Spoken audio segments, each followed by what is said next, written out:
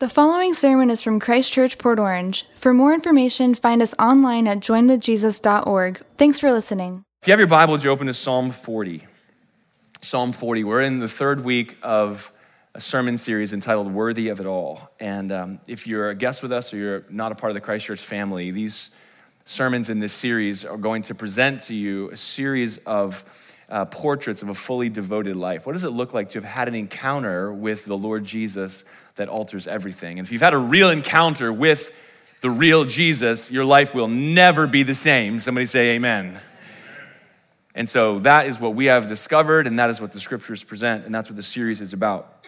But the series is also a pivotal moment for us as a church, and we are walking through a alteration in our strategy and our expansion. We've been growing really consistently for about 8 years since we started with about 50 adults to now between 600 and 700 and 3 services on Sunday morning and hundreds more online.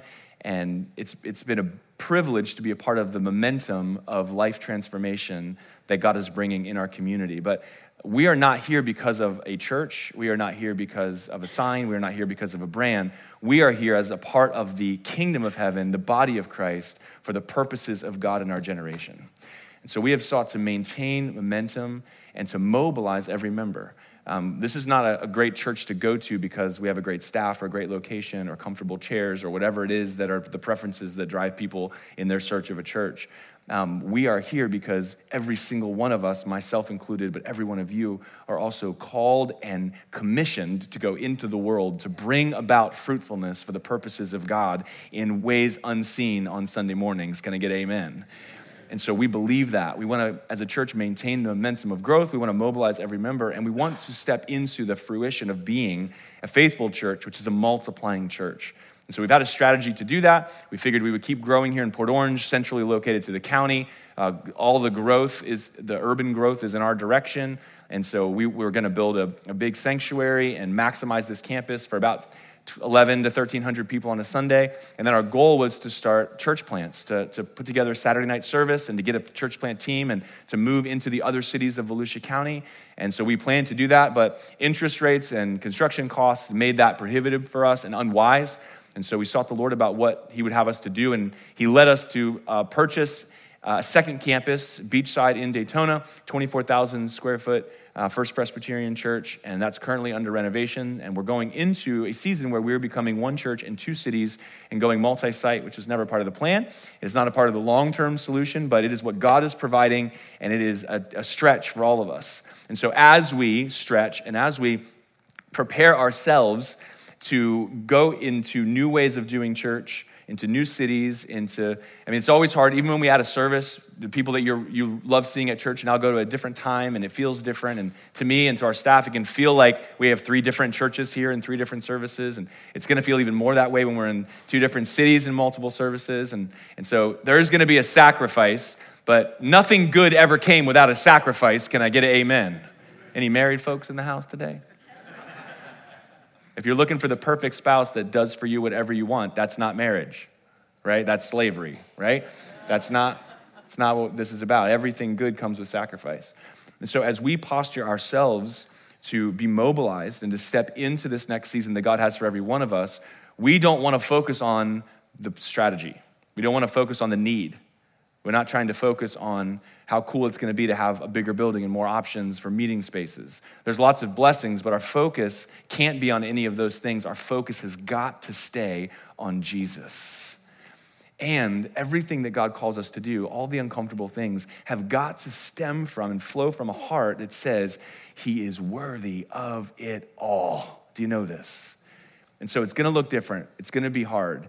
It's going to feel weird, and there's going to be sacrifices. But we are stepping into what God has called us to do as a church in this generation. And we are just getting prepared for what is about to happen. This thing we're doing is not what God is about to do. It is getting ready for what God is about to do. Do you understand this? Many of you, most of you, really all of you, if you're paying attention, have an assignment that's different than anything you've ever experienced. God is calling you to step up, to step out, and to do some things that you never considered a possibility. And so here we are in this series. It's going to culminate on October the 22nd. with what we're calling Say Yes Sunday, which is when I'm gonna ask you to commit to serving in a service at a location if you're not already doing that. And we're gonna try to fully staff the launch team for Daytona and make sure that we're not hemorrhaging all of our best volunteers to Daytona and then not having the right people that we need here for the services that remain in Port Orange. And so there's gonna be a chance for you to serve. There's also gonna be an opportunity for you to give or to sow. The scriptures regularly talk about our financial offering in terms of seed. Why? Because seed, you can do two things with it. You can eat it or you can sow it. You can keep it for yourself and then it's gone forever, or you can put it into the ground where it yields more for you to eat later and also more for you to sow later. And so there's gonna be an opportunity for you to sow into this work. And there is a need. We have about $150,000 gap between what we need to do in order to get into the building and what we want to do in order to fully utilize the space that God's entrusted to our care. And I believe that we have the assets present in our church family to be able to do everything that God's put in our heart and to move into that building, having it fully functional. I totally believe that. But that's gonna come from our commitment to honor Christ with our offering on the 22nd and to give in a big way. So we actually have the cash to do that. We're not going to borrow any more money. So we'll see. So you have an opportunity to sow and to serve. But today I want to talk to you about the mandate that's upon us as Jesus followers to share our faith, to live lives of testimony. And so this third installment of the Worthy of It All series, the sermon title is NewsWorthy. Somebody say NewsWorthy.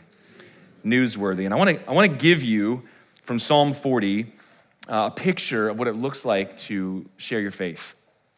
Oftentimes we think about sharing our faith as like a spiritual discipline that we're not good at and don't like. How many of you guys have ever had a sales job? Raise your hand.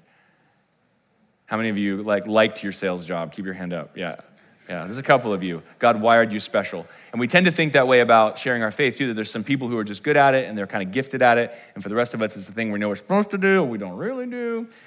And so I want to talk about that today. In order to do that, I want to turn to Psalm chapter 40, and here's what it says. Let's read it together. Psalm 40. Verses 1-5. I waited patiently for the Lord. He inclined to me and heard my cry. He drew me up from the pit of destruction, out of the miry bog, and set my feet upon a rock, making my steps secure.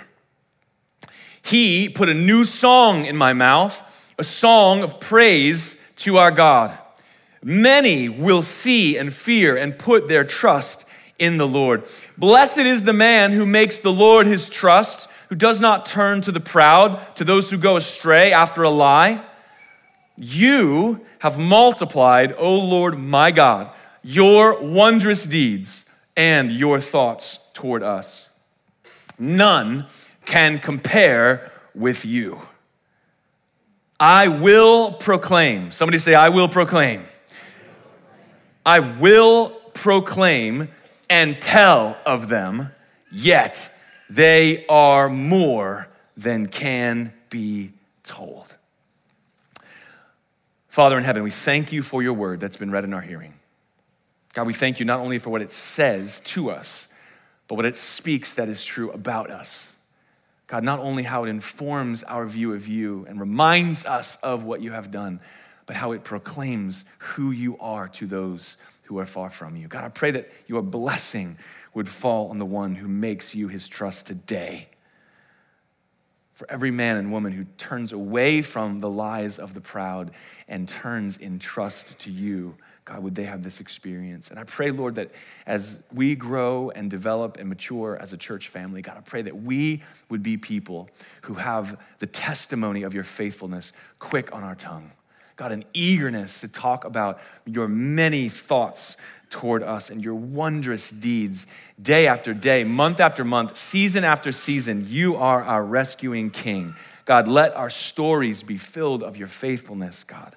May we be the people who proclaim and tell of them, yet they are more than can be told. Help us now.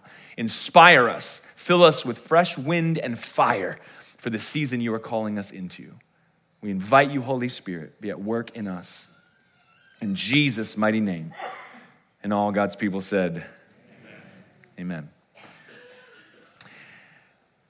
How many of you guys travel a bit, leave your house? from time to time. I know we got some snowbirds who are in Christ Church. They're not back yet.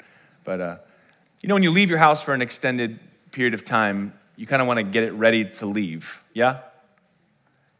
I know some of you maybe are not like this. I'm sure there's some college frat boys who just walk away, just whatever it is.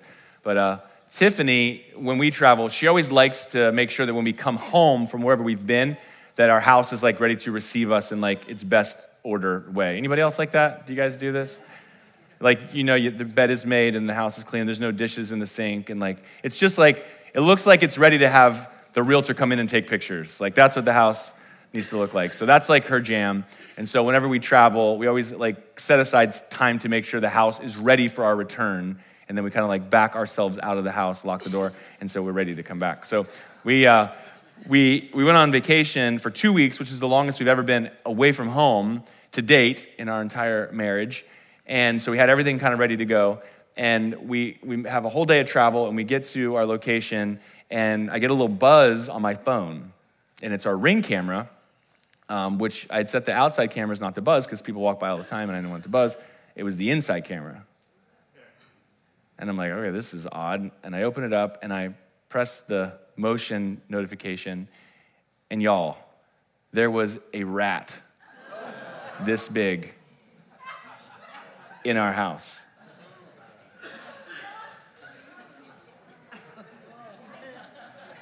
Vacation ruined, officially. So here I am trying to navigate, what do I do about this rodent? Where did this thing come from? How do I get it out of the house? The whole house. And I'm also thinking back my house, our house it might as well have burned to the ground while we were gone for the way this is going to hit Tiffany and the way that she left the house. And now, she did end up finding out because I tried to keep it from her. I tried to protect her so she could enjoy her vacation and rally the troops to get some help over there. But because we want to stay married, we also have complete access to each other's phones. And so she just happened to pick up my phone and she's saying, why are you texting so-and-so to go in our house? The jig was up, And so I told her what was going on. But by day one, she's ordering new sheets on Amazon. She's got a whole plan of how we're going to make it in at 1 a.m. and what we're going to do to disinfect the house. It's a whole thing. Anyway, you're like, why are you telling us this? The reason is because Julian, our 6-year-old, he sits in big church. He doesn't like going to class, whatever. I was the same way, so we just put up with it. And so he's used to me telling these family stories in my sermons. And so from that day, which has now been 6 or 8 weeks ago, every single sermon before I preach, he goes, are you going to tell him about the rat? And at first I was like, Bud, no, I'm not going to tell him about the rat. I don't want to talk about that, And then he was kept asking. And then I was like, well, buddy, that's a really good story. So we need to save that story for a really good time. We don't want to waste that story. And he's like, oh, okay. And then he just asked every week, with bigger excitement, are you going to tell him about the rat? You going to tell him? And he keeps asking over and over and over and over. And we did get the rat out. Funny, I got traps. And we ended up figuring it out. Our whole road, International Speedway Boulevard, we live right by there, they're tearing up the whole road, and they're replacing all of the sewage and drainage and all the runoff, all the conduits, and so they're upsetting the whole world underneath of the ground. And so this is where this whole thing came from. And the problem is solved. I got one of those big traps, and I was working with Julian to set it, and I was saying, buddy, be careful, you're gonna get your finger in there. If you're not careful, it'll snap your finger, And he was telling somebody, he's like, yeah, we got a trap for the rat. The rat goes to get the peanut butter and it gets his finger. And I was like, yeah, it gets his finger. That's what happens. Yeah, we'll go with that.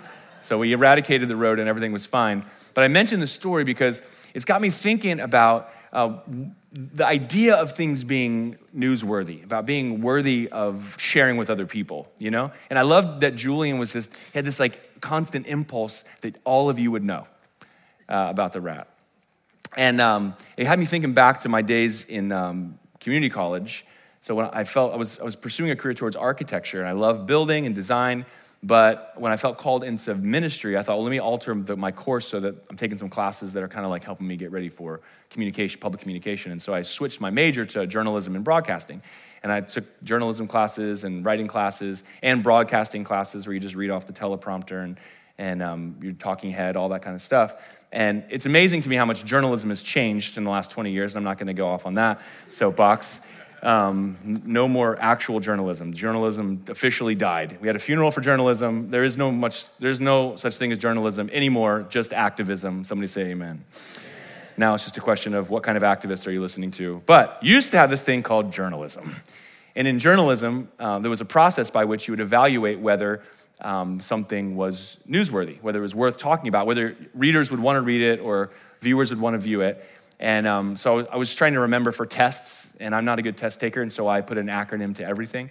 And so in order for something to be newsworthy, I put a little acronym together that I call PITCH, P-I-T-C-H, pitch, just like you're pitching to your editor, hey, I want to do this story, and is your story newsworthy? And when I think about the picture of Psalm 40, it has all of those elements.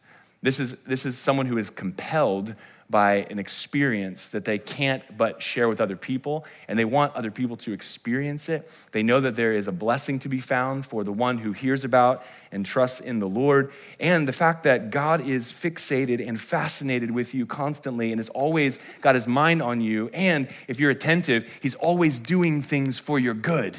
And it's easy for us to live a life missing that, but when we recognize the blessings of God and the interventions of God and the rescue of God and the power of God, all that we can really do in response is to proclaim and tell everyone that God is so much better than you can imagine and doing so much more than you can notice. And unfortunately, we tend to think about sharing our faith like we are a second grader with our lunch pail open on the playground, trying to get our neighbor to eat our broccoli florets that we don't want. Really? Like we have this disposition like nobody cares. We have this disposition like faith is supposed to be this personal thing. That's like, okay, you're a person of faith, fine. That's like, that informs your moral character and your decision making and your belief system and how you vote and whatever, but we don't talk about that in polite company. And so there's this number one objection. And then number two, you just have an assumption that people don't want to talk about Jesus or God or any of those things, that it's not a topic they're interested in, and so it's broccoli. They don't want it. You don't want to talk about it. You're not even sure how you feel about it. And so you just shut your lid and just leave the whole thing well enough alone. And that is the furthest thing from the truth. And it's even more of a challenge if you're a faithful follower of Jesus, because Jesus literally told us that we're supposed to be doing this. Matthew 28, 18-20. Jesus came and said to them, all authority in heaven and on earth has been given to me. He's saying, literally, I am the boss, the king of the universe. And then he starts giving imperatives. And the first one is, go therefore and make disciples of all nations, baptizing them in the name of the Father and the Son and the Holy Spirit, and teaching them to observe all that I have commanded you, and behold, I'm with you always to the end of the age. It's not an option. Do you realize this? It's literally the first thing Jesus says all of us are supposed to be doing is making disciples. And this comes through living a life that says with your words, he is worthy of it all. He's worthy of my words. He's the central character in all of my stories. I see his divine intervention in everything that I walk through again and again and again.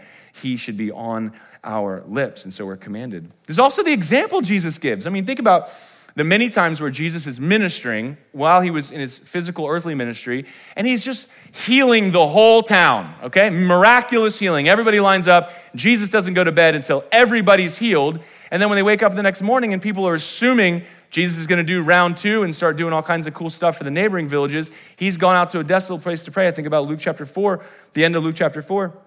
It says, it was daytime after all this healing had taken place. He departed and went to a desolate place, and the people sought him and came to him and would have kept him from leaving them. But he said, I must preach the good news of the kingdom of God to other towns as well, for I was sent for this purpose. You see, the news about Jesus is meant to get out, not to be held. It's meant to be told and not to be kept. And this is what Jesus displayed, and this is what Jesus commanded. But if we experience sharing our testimony and sharing the truth about who God is as a task that you don't enjoy, the problem is not with the message. The problem is with how you're seeing it. And so I want to take just a little bit of time to talk to you about how you ought to see this good news of the kingdom. Have you ever asked somebody a question and you suddenly tapped into their passions? And then you just got like a full-on monologue, like high-speed monologue. Have you guys ever had this? This happened to me once when I was a young pastor in church. I was in a small church. It was about this big. And everybody knew each other. And so I was doing the announcements, and I was saying, well, congratulations to all of our graduates and all of the kids who moved up from this grade to this grade. And I made the mistake of saying, anybody have any awards or anything they wanted to? And this mom stood up and she went, oh! And she preached about her daughter unstoppably for 20 minutes. I literally, I didn't know how to stop a human from talking in church at that point. I never developed that skill set, right? Now we have security guards. They'll take you out. But she could not stop. And everybody's uncomfortable and then laughing. And then it was like a whole thing. Have you ever had this experience where you really discover what somebody's passionate about? How many of us actually share our faith that way? How many of us light up and can't stop talking about who the Lord is to us and what he's done for us and how we couldn't live without him and how he's worthy of giving your everything to you and where the blessing actually is? Psalm 40 says, blessed is the one who makes the Lord his trust, who doesn't turn to the proud or go astray after a lie. We ought to be the people who are cutting through lies like Jell-O, and our world is saturated with lies. We ought to be so in love with Jesus that all we want to do is see people set free from the lies that they go after. And so I want to challenge you. And I feel like it's not so much about me telling you to do a thing you don't want to do. It's about me asking you to consider that maybe you haven't seen it the way that you're supposed to see it. You know the story in Mark chapter 1 when Jesus cleanses the leper and he tells him not to tell anybody. He says, go to the priest, tell the priest you're clean, but don't say anything to anyone. And in verse 45 it says, but he went out and began to talk freely about it and to spread the news so that Jesus could no longer openly enter a town. Couldn't stop. Why? Because when you've experienced healing from an incurable disease, it's pretty much all you care about for a while. Can I get an amen? And we get this. We get new converts. They get super excited. But the longer we've been following Jesus, we tend to normalize and shut down.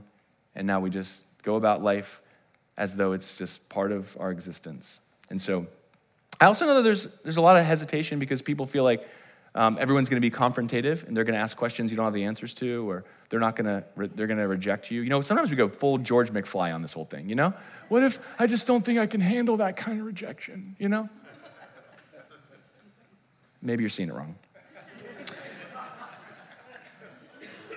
Proverbs 25:25 says, like cold water to a thirsty soul, so is good news from a far country. Proverbs 15:30 says, the light of the eyes rejoices the heart, and good news refreshes the bones. Brothers and sisters, we live in a feeble and thirsty world. And we're carrying with us what is cold water for a parched soul and what is strength for a weak and feeble world. And we've got to start to see it that way.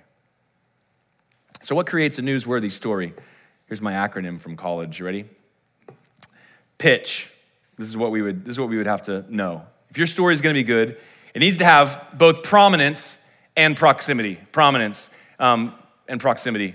If you guys open up the newspaper and there was a story in there about the retirement of a high school football coach from Middle Kansas, how many of you would be compelled to read that story? Probably none of you, unless you graduated from that high school in Middle Kansas and that was your football coach. Can I get an amen?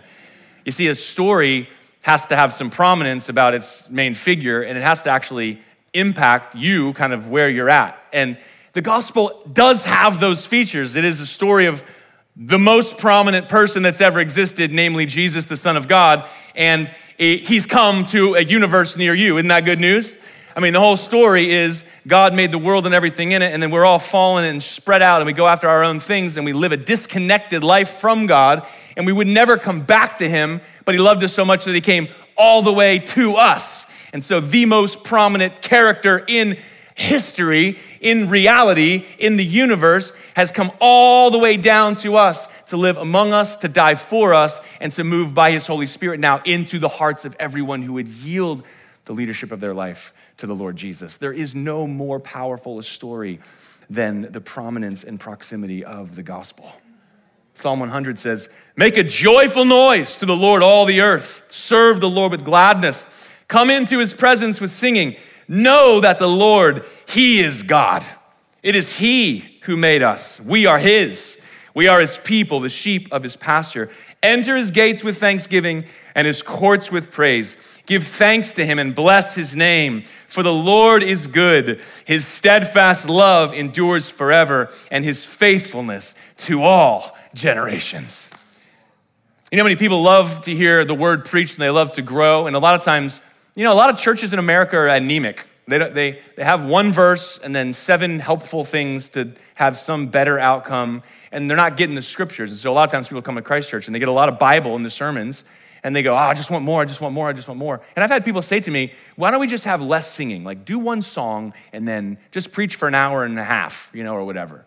And part of the reason this is a bad idea is because we were made to sing. Do you know this? There's something about a connection to music that lifts our emotional center into reality where sometimes it is not connected. And there's something compelling about walking into an environment where you have zero passions and seeing people move to tears and joy of smiling faces, shouting at the top of their lungs because of the God they're singing to. That's a compelling witness. Do you understand that?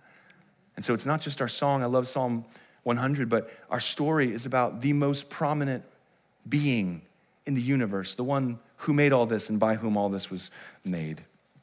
The second part of the acronym is impact. Somebody say impact. Impact. Impact. Arguably the most important element of newsworthiness is whether or not an item being communicated impacts the audience. So sometimes you read an article and it has zero to do with you. If you want to talk about the value of your 401k, and you're like 23, you're like, nah. I don't even look at that. I don't even get statements for that. But if you're 64 and a half and you'd like to stop working, you're interested, We got to recognize that this story is for everyone. You know this. The story is for everyone. This is not a Christian thing. Sometimes we play into the lie that the world puts on us of partitioning everybody into groups, and you are in the Christian category, and there's like a whole world of other stuff going on out there that's equal or maybe even more important to you or to the world than your Christianity. You're kind of some little niche group. That is not the story of the gospel. Do you know that? The story of the gospel is this whole world is God's and everyone in it. And he died to redeem everyone, and there is a universal offer of salvation and repurposing and an eternal hope and future for you. Its impact is for everyone. There is no one on the earth for whom the good news about Jesus is not directly and immediately impactful. Do you know that? And if you get it in your head that they don't care or it doesn't matter or it doesn't pertain to them, you won't ever share that good news. And so it's got prominence and proximity, and it's got impact. And unfortunately, we're also just a little too self-focused. Can I just say that? It's like a human problem, but it's like a distinctly prosperous American problem. Like we're really, really into just me. It's nauseating, actually, if you start paying attention to it. We're kind of acclimated to the whole superstardom of the world that's so me-centric, but we don't live a whole lot differently. 2 Corinthians 5:14-21, the love of Christ now controls us because we have concluded this, that one has died for all, and therefore all have died. And so there's a death to be died that you don't have to die. Isn't that good news? No one wants to die. There's a death that's been died to death so that you don't have to. And he died for all. Why? That those who live might no longer live for themselves, but for him who for their sake died and was raised. From now on, therefore, we regard no one according to the flesh. Though we once regarded Christ according to the flesh, we regard him thus no longer. He's not just the guy, he is the man. He is the Savior, he is the mediator. Therefore, if anyone is in Christ, he is a new creation. The old has passed away, behold, the new has come. And all this is from God. He's the one who initiated this. He, through Christ, reconciled us to himself and then gave us the ministry of reconciliation. It's no longer about us. And this is that ministry, that in Christ, God was reconciling the whole world to himself. And so it has impact for every single person, not counting their trespasses against them and entrusting to us the message of reconciliation. Therefore, we are ambassadors for Christ, God making his appeal through us. Think about that for a second.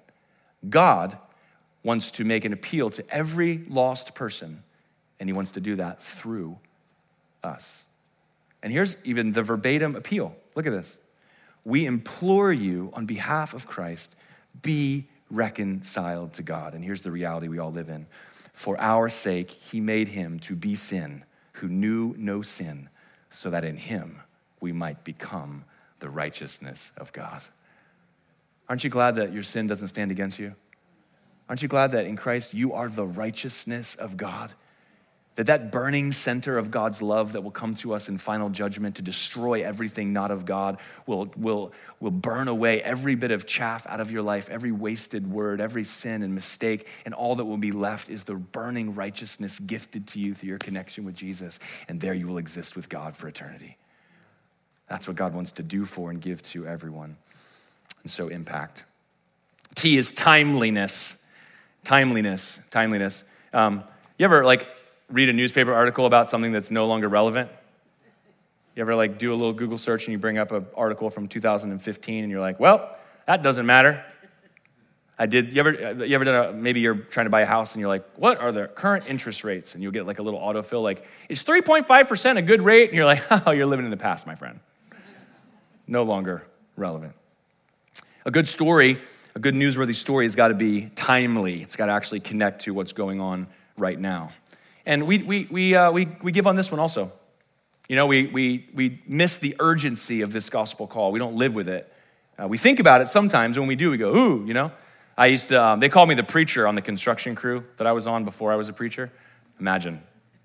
And I was always trying to push everybody. And I had this one guy, Junior, and I would preach the gospel to him, and he would play it all back to me, and he'd go, yeah. And I'd be like, do you understand? And I would try to put him on the spot, don't you want to receive what God wants to give you? Don't you want to return from your sins? And he goes, nope. He goes, because if what you're telling me is true, then I can live like hell until right before I die, and then I can repent, and God will still forgive me. That's what he said. Thought he had me nailed. I was like, dude, what if you get hit by a bus? What then? Oh.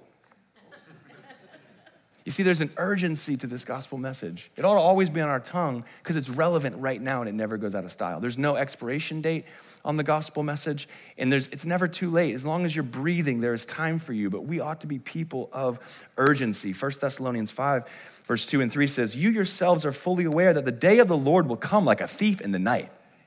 You know that. He's going to come back, and nobody's going to be expecting it. It's going to come in a moment you're not expecting. While people are saying there is peace and security, then sudden destruction will come upon them as labor pains come upon a pregnant woman, and they will not escape. It's timely. It's timely. This Jesus, who we are saying is worthy of it all, who we keep giving our attention to and connecting our hearts to, what we're seeing and saying is that this good news is real now, and it makes a difference now. And aren't you glad that it makes a difference now? We're going to baptize 16 people tonight. Isn't that exciting? 6 p.m. at Sunsplash Park, 16 people who've given their lives to the Lord. And we got 3 more in the hopper because 2 people are going to be out of town and one's got COVID. Yeah. We're already stacking them up for the next baptism. Listen, immediately when you put your trust in Jesus, everything changes. Do you remember? It's not a you get to go to heaven when you die kind of a transformation. It's a now everything is different.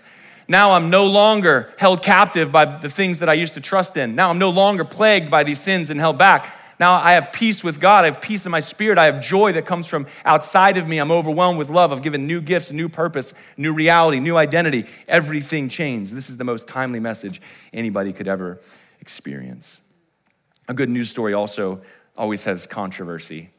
Aren't you glad the gospel is just so uncontroversial?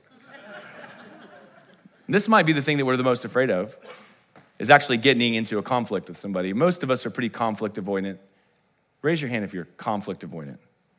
Yeah. We don't like conflict, typically. Some of you, I won't talk about you. Some of you are eager to lean in, a little aggressive. But for the most part, we're conflict avoidant. And when we think that there's a controversy, there's a judgment. And right now, our whole world is centering around people's lifestyles and their choices and their identities. We have literally, as Christians, as the church in America, we have allowed the lies of the enemy to set the parameters for the conversation. Do you realize this? We actually receive every underlying presumption that stands in opposition to the gospel, and then we feel like we have to somehow like address that or beat that or somehow win in a debate with that. And that is just blatantly false. Do you realize this? And the good news about Jesus dissolves all of those lies. That's what I love about the truth. Isn't it great? Don't you love the truth? Because the truth always comes out, doesn't it?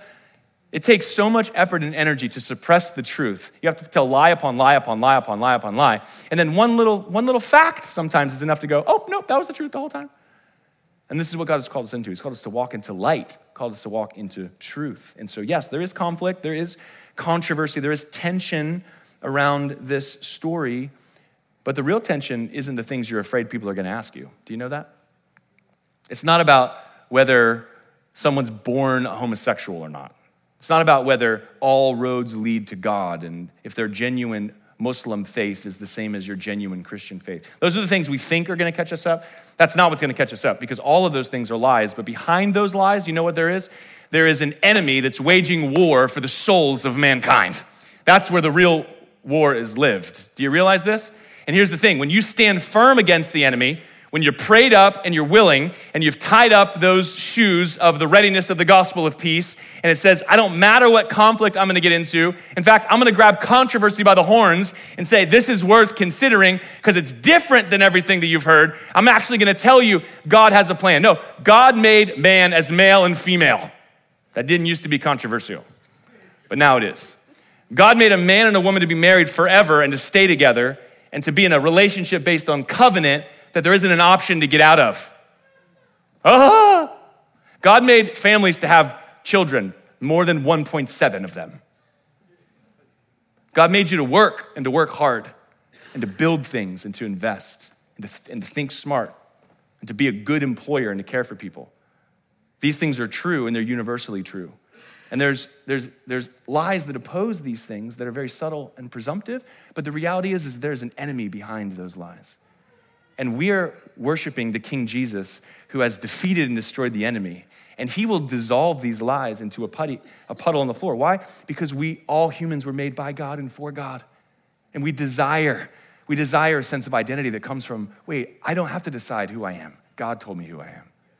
Wait, I don't have to look on the inside with how I feel or what I fear to tell me what my future looks like. No, I have a hope and a future because I got a God who's got plans for me.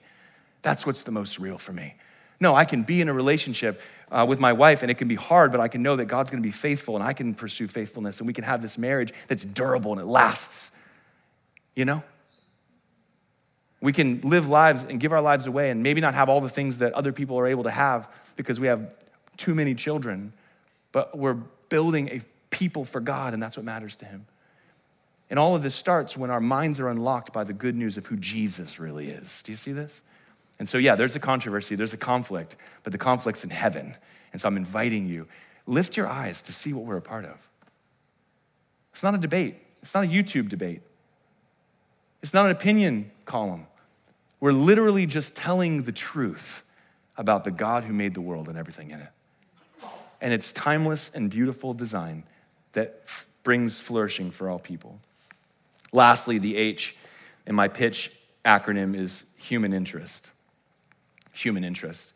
Every good editor will tell you that if a story is about a complicated political or economic ideal versus a kid who did a thing and everyone paid attention and there was a parade, they're gonna go with the kid in the parade every time. Why?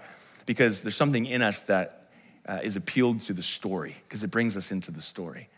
And it's one of the reasons why I love reading the Gospels, because the Gospel writers present Jesus from an angle of human interest after human interest after human interest. I love the story in Mark chapter 5, 21 to 43. It's too long for me to read, and at this point I'm out of time. But Jesus is beseeched to come to the ruler of the synagogue, Jairus' house, because his 12-year-old daughter is on her deathbed. And this is not a person who would have been favorably disposed to Jesus because those rulers of the synagogue were threatening the disciples of Jesus to be pushed out of the synagogue and not allowed in if they associated with him because he was a quote-unquote false teacher at that time. And so Jairus was moving outside of the socially acceptable because of his desperation for his daughter. And all of us can connect with that reality. We're like, I shouldn't be talking to this guy. I shouldn't be asking for help from this guy. I'm going to get in trouble. But you know what? I care more about my daughter than I do about my boss. And so he comes with his desperation to get Jesus, and Jesus immediately in compassion moves towards him to go to the girl to heal her. But he's delayed. He's delayed because there's a woman who has been slowly dying and has been just wrung out of all of her wealth, and she has an issue of blood. She is bleeding and has been for 12 years, and there's a connection here. This little girl who's 12 years old is facing death, and there's this woman who's suffering for 12 years and experiencing this slow death. And Jesus stops because the faith of this woman has driven her to touch his clothes, not even his body, his clothes. And that connection with her faith in Jesus instantly healed her. And that could have been enough, but Jesus stops the whole parade. Who touched me? Who touched me? And he waited. Everyone said, there's a crowd of people. Why would you even ask this question? People bump into you. No. Someone touched me. And she knew he was talking about her. And so she comes forward. It was me. And the reason he stopped was to look her in the eyes and say to her, my daughter, your faith has healed you. He needed her to know that she was welcomed back home, that she was no longer on the outside, that she was no longer unclean, that she was no longer under a curse, that when her faith met God's provided Savior, that's where her identity changed forever. And this is what's true for every single person. Listen, you came to church today thinking a lot of untrue thoughts. A lot of untrue thoughts about God. You're believing some things that some preacher told you sometime that may not even be true, but you just received. And they're still just floating around in your head. And that's fine. Because all that really matters, because all that gets worked out over time, but all that really matters is that you have an enduring and powerful relationship with King Jesus. And that's what Jesus wanted this woman to have. While he was having this interaction with this woman, the servant from Jarvis' house comes to Jesus and says, don't bother him, your daughter's dead. And that could have been the end. But Jesus looks into the eyes of Jarvis, her father, and says, trust me and let's go. And he goes to her bedside, and this is where the human interest really picks up. Sends everybody out of the room. Can't see this. And he speaks to her just as tenderly as he did to that woman, who for 12 years, for this girl's whole life, was suffering. And he says into this girl's dead ear, little girl, wake up. And that little word from Jesus brought her back to life. Listen, these stories are not just miracles. They are pictures of what has happened in our hearts, every one of us. So many of us went for decades plus suffering under things nobody saw, but God saw. And when we came to Jesus, he healed us and changed our life forever. Some of us from a young age, beautiful, pure, simple, innocent, dead. And we heard the voice of our Savior. Wake up. And our journey began. Listen, that's your story. Your story is so powerful because it's the story of how Jesus met you. This is who God is molding us to be in this generation. Listen, we got 16 people getting baptized. That's awesome. A year from now, we could be having 60 people getting baptized, or 600 people being baptized, or 6,000 people being baptized. Why?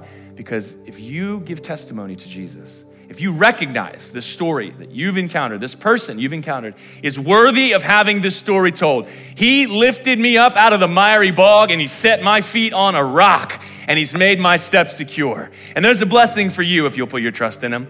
When that is the story that's on your lips and you can tell it 1,000 different ways, that's when people's lives begin to change. Listen, invite them to church. They'll hear the Bible preached. They'll hear the gospel. It can happen in church. It can happen in church every single Sunday, but it can also happen in the coffee shop. It can also happen at the end of a text message. It can also happen in a conversation at a bus stop or at a school or in a waiting room. There is nowhere the gospel of Jesus can't transform lives if we will open our mouths.